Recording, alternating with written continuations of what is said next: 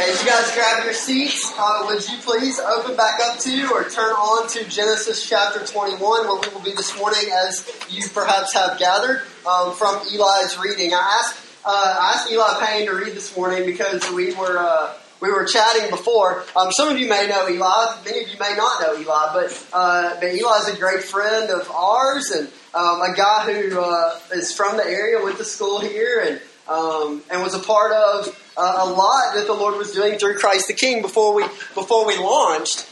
He actually left before our first official service. He moved up to Athens to go to that school up north. Anyway, he's home for the break for just a couple of days and is here this morning. And he walked in. He said, "Man, what's with all the balloons?" And I said, "Well, it's our birthday, right, today." And so he was like, "Oh man, like awesome! I get to experience it, having never done it before." So you're 2 years late, Eli, but here you are, man. Right? We're so glad that you're here, dude. So thanks for reading for us. Friendship with and among God's people. It's really a gift from the Lord. So. Hey, we're in Genesis chapter 21. This morning we are talking about the magnification of the goodness of God from verses 1 through 7. Magnifying the goodness of God. Now, we've been on a bit of a break from our time in this book, right? We've had the season of Advent, which we observed. What a sweet time for God's people to gather together and to consider all of the implication of the incarnation of Christ and the anticipation that His people now possess in light of the promise that He is to return. And so that was a sweet time for us. Last week, we take the kind of the last week of the year, and then sometime around August, we typically take a 1 week break to talk about mission and vision and values for the church, where we have been and where we are going. It's a time to reorient ourselves, moving us all the same direction. That was a great time last week. Before Advent, we finished with chapter 21 of the book of Genesis. And so naturally this morning we find ourselves, given that we often give ourselves to sequential exposition, that is, we take books of the Bible 99% of the time and we walk through them verse by verse and chapter by chapter. We find ourselves back this morning. And so I do need to do just a bit of work in order to reacquaint us with this series, right? Because we've been away for a bit of time. And so if you're new, if you have zero familiarity with the book of Genesis, if you've forgotten what we've been talking about for the past 6 months, no sweat, okay? No sweat. I'm gonna catch us up here over the course of just a few minutes. What do we need to know? Well, through this book, we are and have been tracing this account, this narrative of the beginning of the world. Right, the beginning of the world, humanity, and sin. In it, we find the answer to the question, why are things as they are? Right? Why is the world broken, and why are we broken? These are questions that we've been discussing from these 20 chapters of this book over the past few months. And the answer is really quite simple. I gave you both the questions, and now, very quickly, I'm going to give you the answer. And the answer is this. Rebellion. Right? Rebellion is why things are the way that they are. Rebellion is why the world is as it is. Rebellion is why we are as we are, why we feel this gamut of human emotion, right? Of fear and shame. It's why we experience things like disunity, broken relationships, and broken fellowships. Rebellion is why we find ourselves in the position that we do. Rebellion from God's perfect design and intent for His creation. Right? Man and woman, their enjoyment of God and their enjoyment of one another and their management of the garden and all of its contents. Readers are introduced to God as creator, right? As judge and rescuer. We have observed on countless occasions man's descent into sin. Perhaps you remember the illustration that we oftentimes use to illustrate this, right? It's as though we are on an upward swing, an upward trajectory. Things seem to be going well. This is typically the way that we observe it happening within God's Word. At some point in some season, there's an upward trajectory. Men and women are calling on the name of the Lord. They are worshiping and enjoying Him. We've experienced this oftentimes in our own personal relationships with Him, only then to encounter and experience a downward spiral of sin, right? Like you can trace it in your own life. I don't have to sit up here and like belabor the point. I don't have to sit up here and juggle chainsaws to get you guys to understand what this looks like. Right? You've experienced it. We are intimately acquainted with it. Man's descent into sin. It's a story oftentimes of our lives. Perhaps you're here this morning and you're going, man, this is exactly where I find myself right now. It's a story that we see here over the course of these 66 books that make up the closed canon of God's Word. We observe on countless occasions man's descent, woman's descent into sin, only to be countered by God's commitment. Well, God's commitment to what, right? Because that first part is incredibly bleak, right? If we just leave there, if we all pray and go home, we don't really receive any answers, right? There's no balm on our labored and heavy hearts. But when we step back and we realize that all of this is countered by God's commitment to His plan to rescue, we are left celebrating. Right, we're left leaning in this morning and going, all right, I'm aware of my own condition, but then again, how from Genesis 21 does God speak towards this? How does the gospel inform the way that we know God, the way we see God, the way that we know ourselves and see ourselves, and the way that we go out of this place, this morning? Here's an idea that I want to give you that we're going to work through two observations to establish. So I'm going to give you a big idea, and then I'm going to give you two observations that we're going to work through from Genesis chapter 21 this morning. Now, here's the way that this does not work, okay? I'm not about to give you a main idea, and then I'm going to break that main idea into two smaller sections, so at the end we naturally arrive at this, at this complete, idea, right? Here's the way that it works. I'm going to give you this idea, this big idea, this main idea that I feel like our text drives us to this morning. And then I'm going to give you two observations that if we follow through and we lean in and the Lord is gracious and faithful to open our eyes and hearts, we'll walk away and we'll go, yeah, I see that, which now leads me to embrace this big idea. Does that make sense? Let me give you the big idea, and we'll see as we work our way through. Here it is. God sovereignly works. God sovereignly works. So we're talking about how God works here. We're saying some things about how God works from Genesis chapter 21. God is saying some things about how He works from Genesis 21. If you're here this morning, you're going, how does God work? How does all this happen? Right? How is it orchestrated? How is it decided? Genesis 21 speaks towards this. He works sovereignly. God sovereignly works to accomplish that which is humanly impossible. God sovereignly works to accomplish that which is humanly impossible. And so prepare yourself. We are going to corporately this morning be reminded of our own limitation. Right? So don't be too let down when we get there. I'm preparing you now.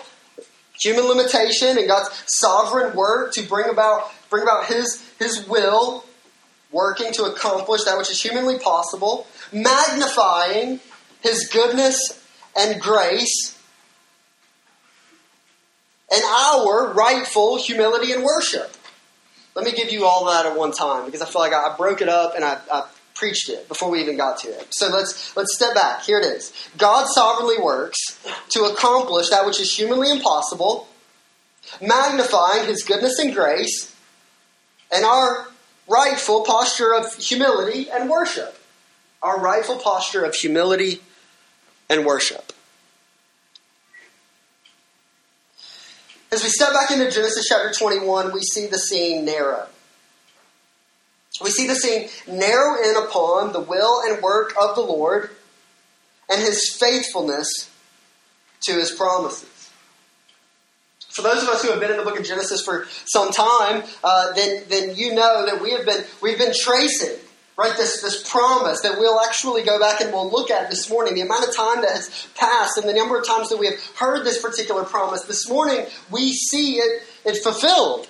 Right, we see its realization. What an incredible time to come into the new year. What a beautiful natural break within this book that allows us to begin anew as we come into 2019 and our study through the book of Genesis. Two observations that we're going to make as we work through these 7 verses. Number 1, learning through the impossible. Or what does it look like to learn through the impossible? What does God desire to do in us? Right? How does God desire to shape us as we are confronted with these impossible situations and circumstances? What is God desiring to do? How is He working? How is He leading us and teaching us through the things that we are altogether familiar with? That's the number 1. Number 2 is worship in response to the improbable.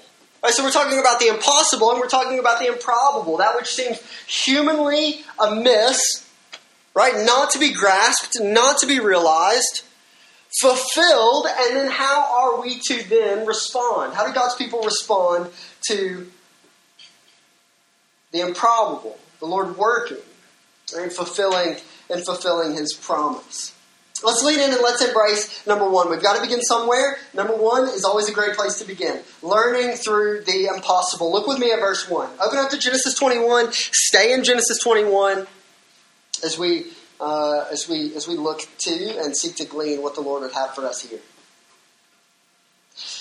Genesis 21 verse 1. The Lord visited Sarah as He had said. And the Lord did to Sarah as He had promised. And Sarah conceived and bore Abraham a son in his old age at the time of which God had spoken to him. If we divide the book of Genesis up into a series of sections, and depending on how you look at the book and you understand the structure of the book, you can really do this a number of ways. You can break it into like 2 major sections, which is like God's work in the life of this family, and then like this family's like work in the world, right? Or you can look at it in like more numerous sections. You can break it up into like 5 sections. If we break this book up into like 5 sections, we find ourselves this morning in section 2 or 3. And a story that revolves around Abraham's family and their relationship with God. We see in this story great and familiar dysfunction. Now here's going to be my encouragement to you as we work through this passage today. Like, personalize it. Okay, I want you to consider how you are acquainted with dysfunction. Right? How you are familiar with a certain degree of chaos, given our nature and given the world in which we live in. We observe here a family who displays again and again and again elements of the corrupting nature of sin in the world. What does that look like? Well, over the past few chapters, we have observed from this family alone pride. Right, this feeling as though, which we'll talk about a little bit more in just a few minutes, that they might dictate and determine how their lives are to go. Right, that they might devise for themselves a plan, and that through this plan they might circumvent God's plan, that it might be accomplished in their time as opposed to God's time. We've observed doubt, right? Questioning as to whether or not the Lord is able to preserve this people, which leads to deception, right? On multiple occasions, we have seen Abraham present his relationship with his wife as something that it is not, in order to preserve his own life, as though the Lord did not have the life of Abraham right there in the palm of his very hand. We've observed fear, and this is just to name a few. It addition, we have observed a limitation that results in great heartache for this family. Well, what is that? Well, it's the inability of Abraham and Sarah to have children. This is a big piece of this story. But it's not limited to this story. You see, this is a big piece of the story. I'm talking here about what we find over the course of these few chapters, right? Narrowing down the long life of these two individuals in the early chapters of the book of Genesis, but not only in the book of Genesis. Right? But we're talking about like from beginning to end. It is this story of children and conception and calling and adoption. The story of God's work in and through Abraham and his family, as well as the desires of God from the foundation of the world. We're stepping back in time a moment. In fact, we're stepping back as far as we can. Because it's literally as far back as we can go. God's desire, right, to multiply the human race and to redeem it unto himself through Christ Jesus. Spiritual offspring reconciled in fellowship with the Father. The call of the Lord is clear. Let's go all the way back to Genesis chapter 1, verse 28. In Genesis 1, verse 28, we read of the Lord's instruction to the first man and the first woman within the confines of marriage, as he defines it, to increase. Having been created in the image of God, God then gives this instruction to his people to be about creating more image bearers of himself. In Genesis 12, verse 2, we see for the first time this promise from God that from this childless family, a nation would be born. In Genesis 15, God leverages the night sky to illustrate the offspring that would come through Abraham's family. A great multitude, as numerous as the stars above Abraham's head. We're not done there, though. Right? In Genesis 17, God says to Abraham, I will give you a son by Sarah. I will bless her, and she will become nations. Kings of people shall come from her. And Abraham's response was what for those of us who have been here? Laughter. I think that is important as we come into chapter 21 this morning. In Genesis 18, God again appears to Abraham, saying, I will surely return to you about this time next year, and Sarah, your wife, shall have a son. Sarah, listening in from a distance, overhears the conversation, and how does she respond? Laughter, right? In the same way that we observe Abraham in Genesis chapter 17. Now, I want us to connect with what's going on here for just a moment. Because there's some powerful things at work. And in fact, I want us to personalize it. I want us to consider the way that we have experienced similar circumstance and heartache, frustration, fear in our own lives. Have you ever become so acquainted with disappointment that you have to laugh to keep from crying? I feel like that I've probably been there, and I would say that probably many of you, if you sat here and you thought about it long enough and hard enough, you would say I had been there as well. I feel like this is where Abraham and Sarah are as we read their response in Genesis 17 and 18. Right there is a sense in which they're laughing because what the Lord is promising seems impossible. Right? It would be as though I took us all outside and I pointed up toward the sky and I said, I'm going to change the color of the sky. Tomorrow morning you're going to wake up and it's going to be like fuchsia, like all day long, just fuchsia. No more blue, we're going to do something different today. Right? You'd be like, okay, like, that's crazy. I'm not coming back. Right? There's a sense in which they're presented with this impossible task, and as a result, there is laughter. But given the promise, the nature of the promise, and the desires of these two present, there's no doubt that this is a hard and difficult subject. Right? This is a hard and difficult reality for this family. We observe here a family feeling the effects of barrenness. Right? A family feeling the effects of their inability to produce offspring.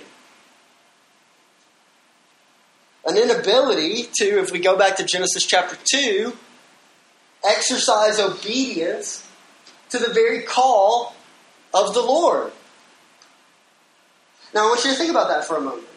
Right? That's how broken our world is. Right? It's how broken we are. Right? We get a picture of it, we get a glimpse of it through the physical barrenness of this particular family, right? The inability to produce offspring. Right? When we step out of the physical realm and we begin to consider how this manifests itself in a physical realm, right? We recognize our own inability, right? Our inability to produce life. Right? We don't make ourselves alive. Right? That's the hope of the gospel. We see here a family feeling the effects of this prevention, this obstacle. A prevention put in place, from Sarah's perspective, by the Lord. Seen in Genesis chapter 16, verse 2. Listen to what Sarah says in Genesis chapter 16. Where does this come from? This, again, is going to assist in our understanding what the Lord is doing through this. Okay? So hang with me. What is the Lord doing? What is He teaching through this impossible circumstance? We've got to understand how all of this is brought about. We live in a fallen world, and then as a result, there is this certain inability, right, to live in obedience, to follow the instruction. But listen to what Sarah says about this prevention that she and her husband are experiencing. She says to Abraham, "Behold, now the Lord has prevented me from bearing children." So Sarah feels the prevention, and she doesn't step back and go, okay, this is a byproduct of a fallen existence. It is, but not in the same way that we might initially imagine. We see that there is a prevention in place intended to expose something. David McLemore assists in drawing this out for us as he writes, "The barrenness of Sarah is an effective metaphor. For what, we all ask? Well, for hopelessness. This text tells us there is no foreseeable future, and there is no human power to invent a future." Think about it. Abraham and Sarah have felt this. We have observed this already. As they said, no, it is our desire to have an offspring, and we have heard the promise of the Lord, but the situation seems impossible, the circumstances seem improbable, and so we will devise our own plan to bring about the birth of an heir. And what happens? Well, we're going to talk more about that next week. We actually see it as we continue through chapter 21. You have Hagar. Right? Abraham's relationship with her and subsequent offspring. Right? There's been this desire, in light of the hopelessness, in light of the hopelessness of the foreseeable future, to make an own way, to make their own way, producing an heir in accordance with their own wisdom, resulting in, get this, increased chaos, as it always does. Right? Are we familiar with this?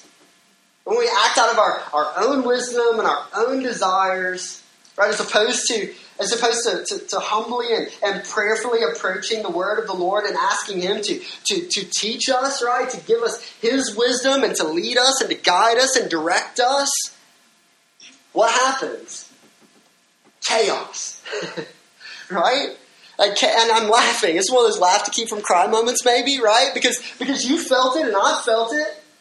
Chaos results from a human desire to circumvent God's plan. As well as, in this particular instance, a natural relational disruption. We see that there's this broken relationship that exists now. Again, we're going to talk more about it next week, but we've already observed it from Sarah and Hagar and Sarah's feelings in light of Hagar bearing a son, right? With Abraham, that's an issue. A lot of mess, right? There's a lot of mess. It's a very messy situation. We observe promise after promise. Time continues to pass by, and an otherwise desperate set of circumstances now become increasingly less hopeful. This is and would remain a pattern. God is teaching people.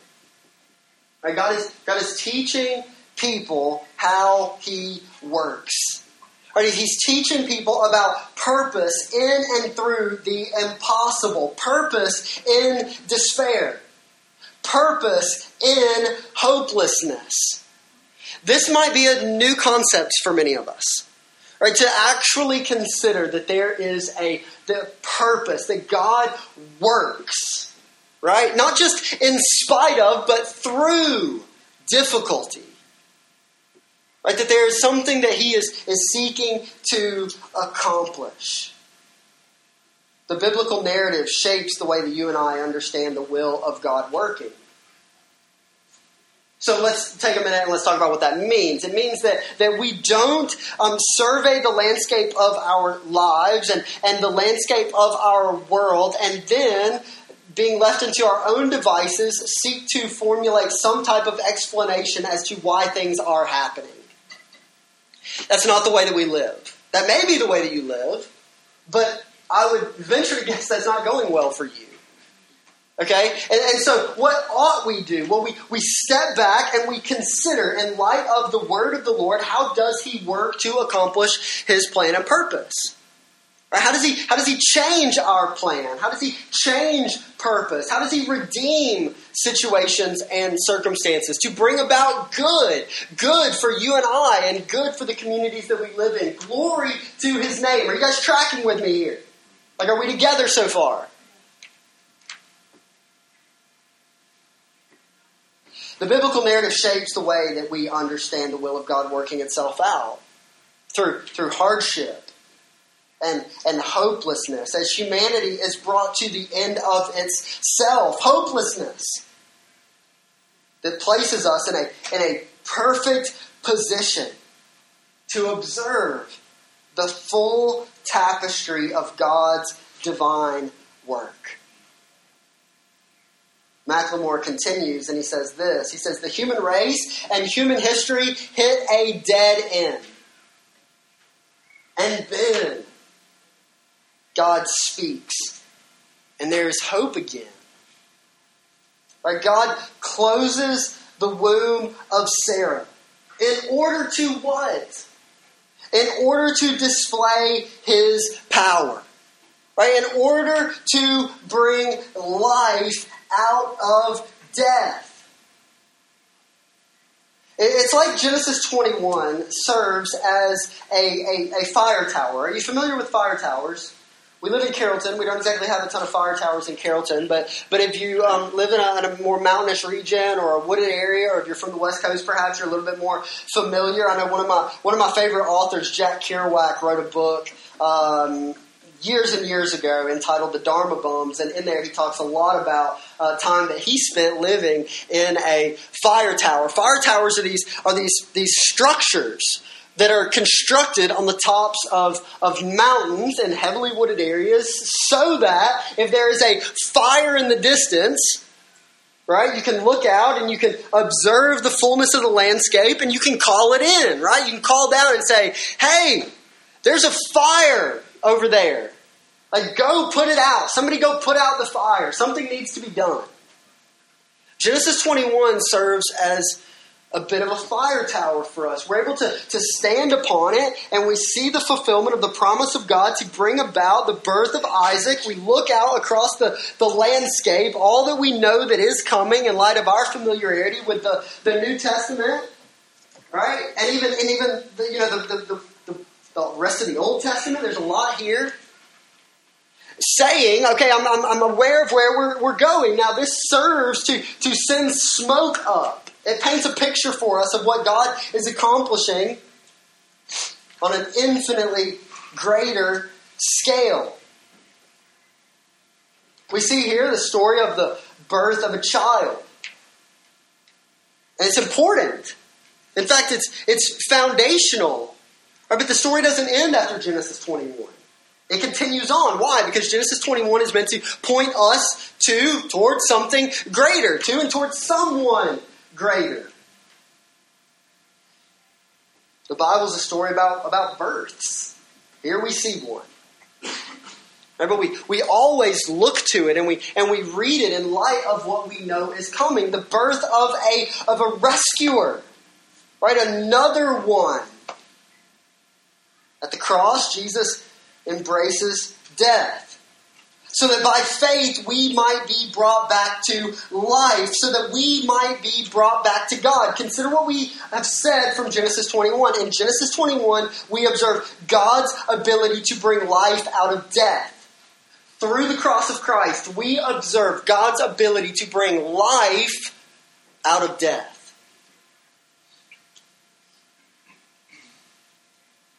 And it's all born through difficulty and hardship, right? Like a certain degree of ugliness. The story has not been pretty up until this point. Consider all the things that we've said about the sin of Abraham and Sarah. It's been difficult, right? As we observe the ministry, the earthly ministry of Jesus, we see similar difficult seasons that teach us about God's faithfulness and His ability to produce life from impossible circumstances. Right? I think about Jesus and Lazarus, who was permitted to die in order that the Lord might display His power in bringing life from that which was dead. You think about the cross of Christ, this ugly and beautiful scene that displays for us like God's ability to rescue through the death of one who would be laid in the ground and risen back to life, producing life from death in the same way that the desperation of Sarah is drawn out. And the inability of this family is emphasized. Here it is. So too is ours. Our inability to manifest and to will apart from a supernatural work of God. A true and authentic obedience to Him and His instruction for His world. Through our efforts apart from Christ, we serve only to produce greater chaos. Through our efforts apart from Christ, we serve to produce only greater chaos. Our inability is only magnified. Hopelessness sets in, and then God speaks. Right? The gospel penetrates our hearts, and our King solidifies Himself as the preeminent one in our lives. The only one capable of working in the impossible circumstances of life. Through the lives of these people, God teaches us to look to and to trust Him. Did you get that? Right? Through the lives of these people, through this scene, God teaches us, you and I, He teaches those who are reading this book for the first time to look to and to trust in Him. Why? Well, because we are going to need it. Okay, we are going to need it. He teaches us about His sovereign will and time, and how we ought to trust the faithfulness of God, a God who had given a Son, and who was given a land. We see that God is faithful to His word. That God is faithful to His word to save, removing shame. Think about the shame in this family. Think about it. No, like really. Like I'm not just like, I'll think about it. Like no, really think about it. And how through this scene, are there still consequences? Absolutely. We'll see that next week. But there's this sense in which hopelessness is dispelled. Right? And shame is erased. No matter how improbable, no matter what the cost, God is faithful. Right? God is faithful to His Word, which leads us to our second observation. Okay, so number one was what? Learning through the impossible. What are we to learn through the impossible? Well, we learn how weak we are. We learn how needy we are. Right? We learn how reliant we are on Him. Right? Or if we wouldn't identify Him as Him, on someone. I'm here to tell you that someone is Jesus. Okay? We learn how faithful He is, how powerful He is, and how He moves and works, which I don't know what you're dealing with this morning. Undoubtedly something, because you've been living life. You haven't been doing nothing. So you've got life circumstances. I don't know what those look like, but God rules. I know that. And I know that speaks towards any and every situation and circumstance that we experience and encounter. So that's number one. How are we feeling? Number two is much shorter. Everybody's like, okay, Ryan's, they close at midnight. Maybe we can make it there. We're gonna be okay. Worship in response to the improbable. These are the truths. Now, how do we respond? Well, we observe within this passage an act of worship. Look with me at verse 3. Abraham called the name of his son, the son is here, who was born to him, whom Sarah had born to him, Isaac. And Abraham, verse 4, circumcised his son Isaac when he was 8 days old, as God had commanded him. Verse 5, Abraham was 100 years old when his son Isaac was born to him. And Sarah said, God has made laughter for me. I want us to think about what we saw in chapter 17 and 18. Laughter, but from a totally different posture, right? From a totally different position. Now there's this proclamation. The Lord has made laughter for me. We wonder, does Sarah remember? Right? Like she's only like a year removed. Like that was the promise. That this time next year I'll revisit or be with child, right?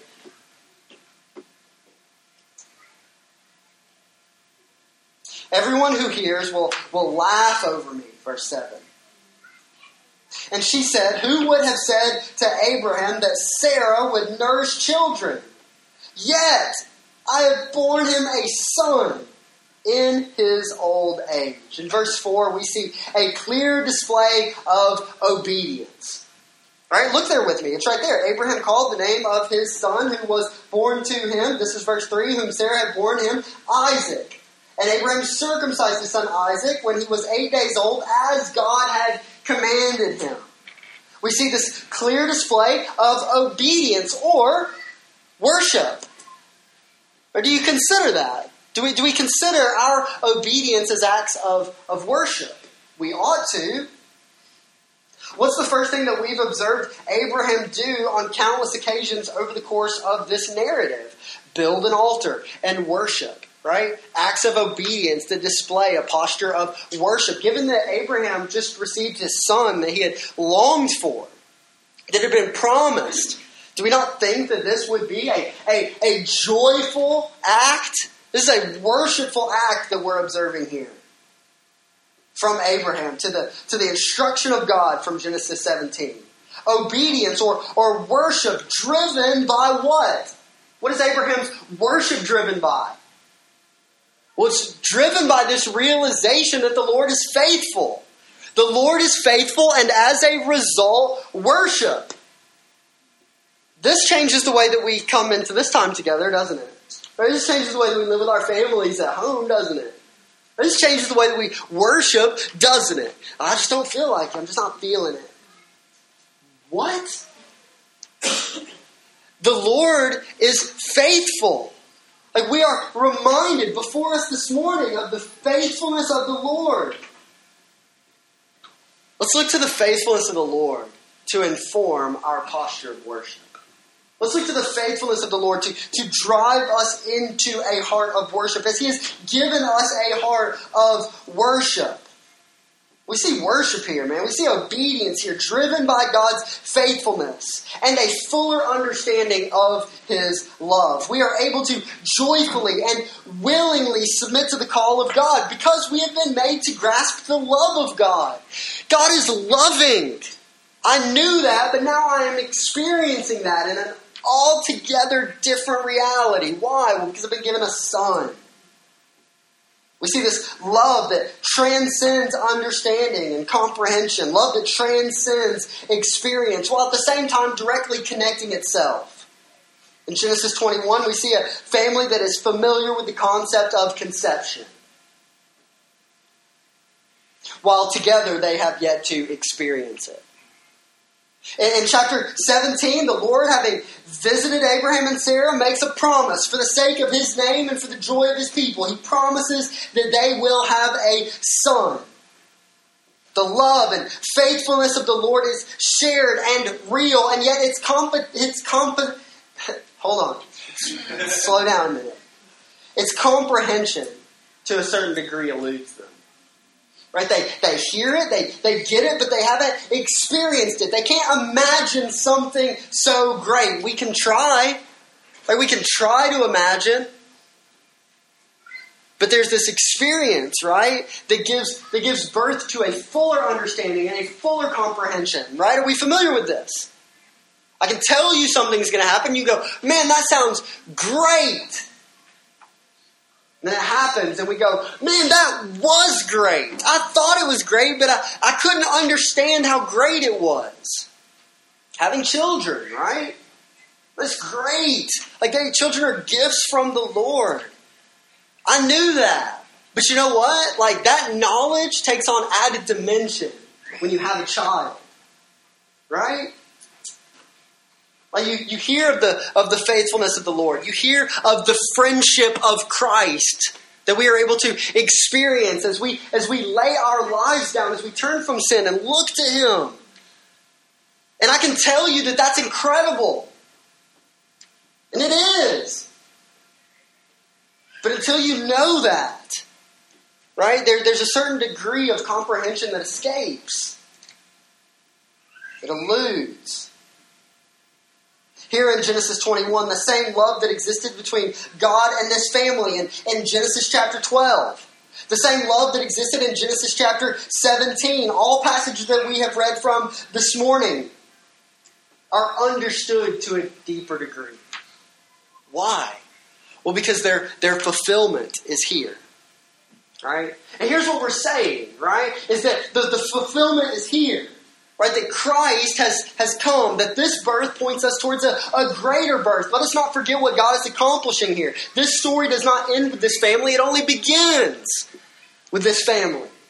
Right, God is birthing a nation, and from this nation shall come one Son who would save sinners from all of the brokenness that we spent 35 minutes in the beginning of our time together talking about. This is just the beginning.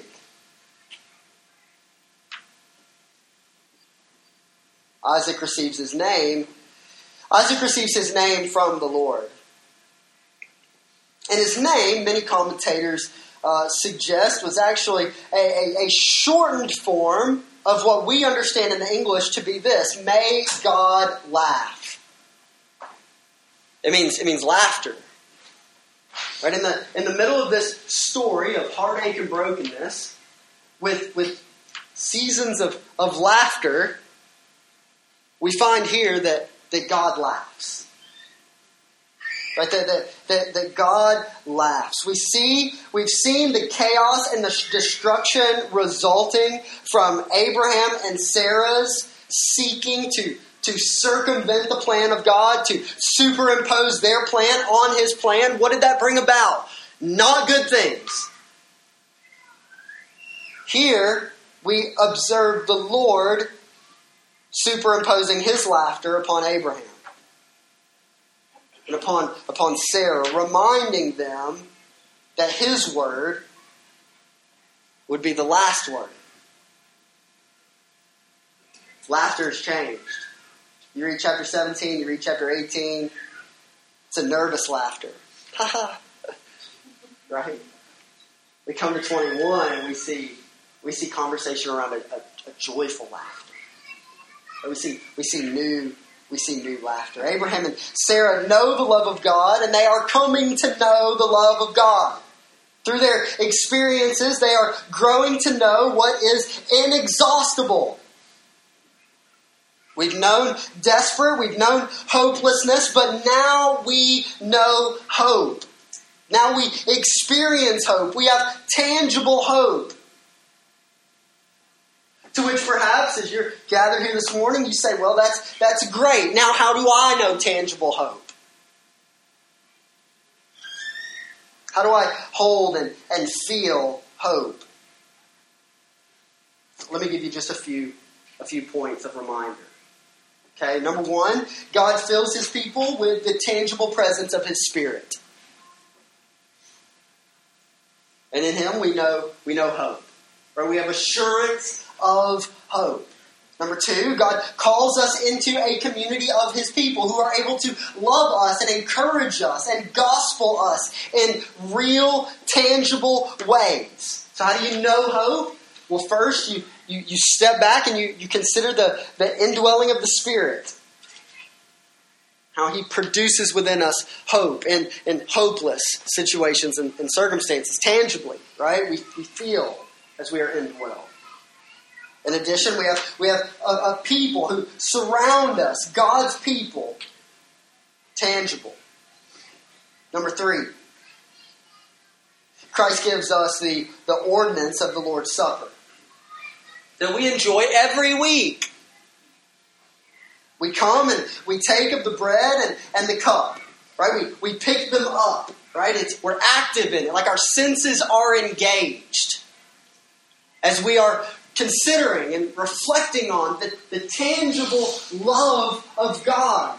In what way? Well, we take of the bread and we remember, as we've been instructed to, the broken body of Christ. Right? We dip it into the cup. We're reminded tangibly, we see it, our senses are engaged with the spilt blood of Christ. And then we eat, we taste, right? Not in some way in which we're saying this is the actual body and the actual blood. It's not as though we're actually tasting, but we're experiencing. And we're promised, God promises in His Word that He is returning for His church, that Christ returns and He judges and He reconciles and He remakes, He gathers us all together. We enjoy a meal, right? Tangibly, we're looking forward to this moment. We're reminded of the sacrifice of Christ on the cross for our sin and the hope of the resurrection. Evidence of God's power to work. God teaches us here that nothing is hopeless and that no trauma is beyond God's restoration. Do you believe that? Do you really believe that this morning? I want to give you a few things to consider as we prepare to come to the table. Two things. You can make note of these if you would like. This is let's be considering these things as we come to the table. We come actively to the table. We don't come passively to the table. But this isn't just some act that we tack on the end of a service. It begins now, okay? I want you to take a moment. Close your eyes. And I want you to meditate for just a moment on your own inability.